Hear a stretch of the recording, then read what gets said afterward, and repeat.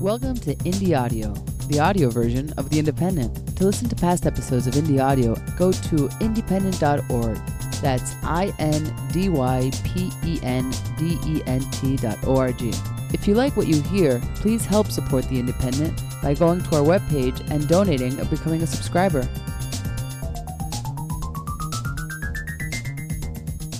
Renee Felt, Safe Haven TPS recipients fend off Trump attacks.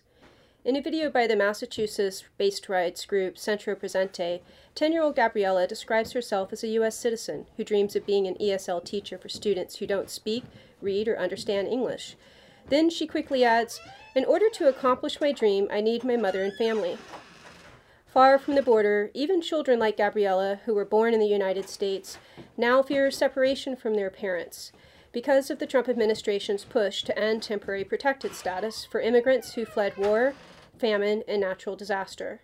Her mother is one of some 320,000 TPS recipients who now live and work legally in the United States, where they've built families over decades.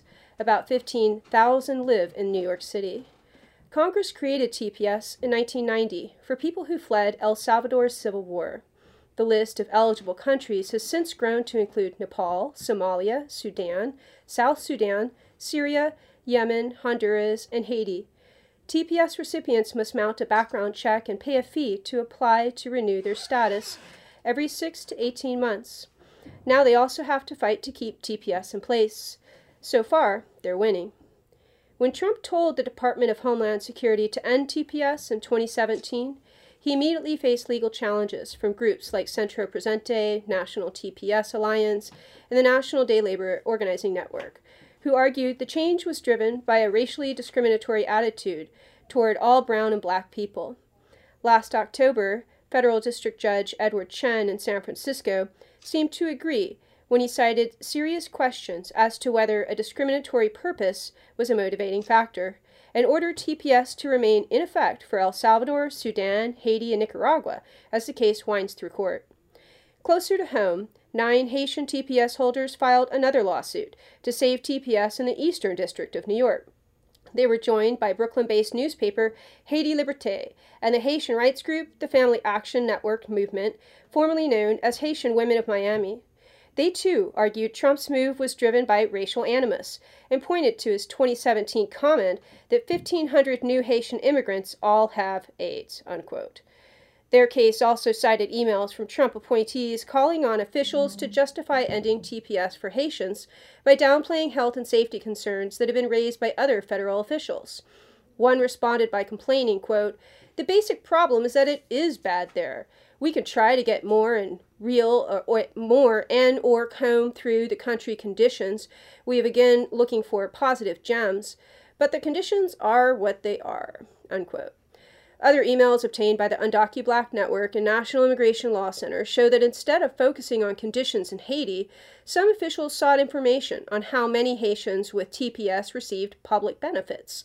A decision in the case could come in March. As TPS holders and their loved ones suffer uncertainty about whether the program will be continued, many braved the cold in February to march on Washington with signs that read, "Residency now," and visit with members of Congress to ask them to take the next step, fight for them to be granted permanent legal residency.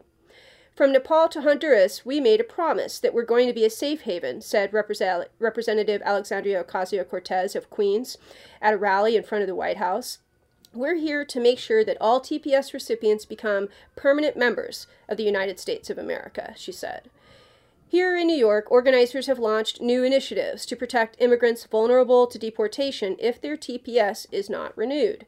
The new Sanctuary Coalition Sanctuary Hood program is engaging leaders of all faiths to encourage their communities to be safe spaces and raise funds to bond out people taken into immigration custody. The Asian Pacific American Institute at New York University and the group NYU Sanctuary are hosting a conference called Offering Refuge, Building Solidarity, Universities as Sanctuaries. Others are calling for New York Governor Andrew Cuomo to keep his campaign promise and fund health care for all residents of the state, regardless of their immigration status. Meanwhile, senior Trump officials have reportedly sought to extend TPS to protect Venezuelans in the United States from being deported.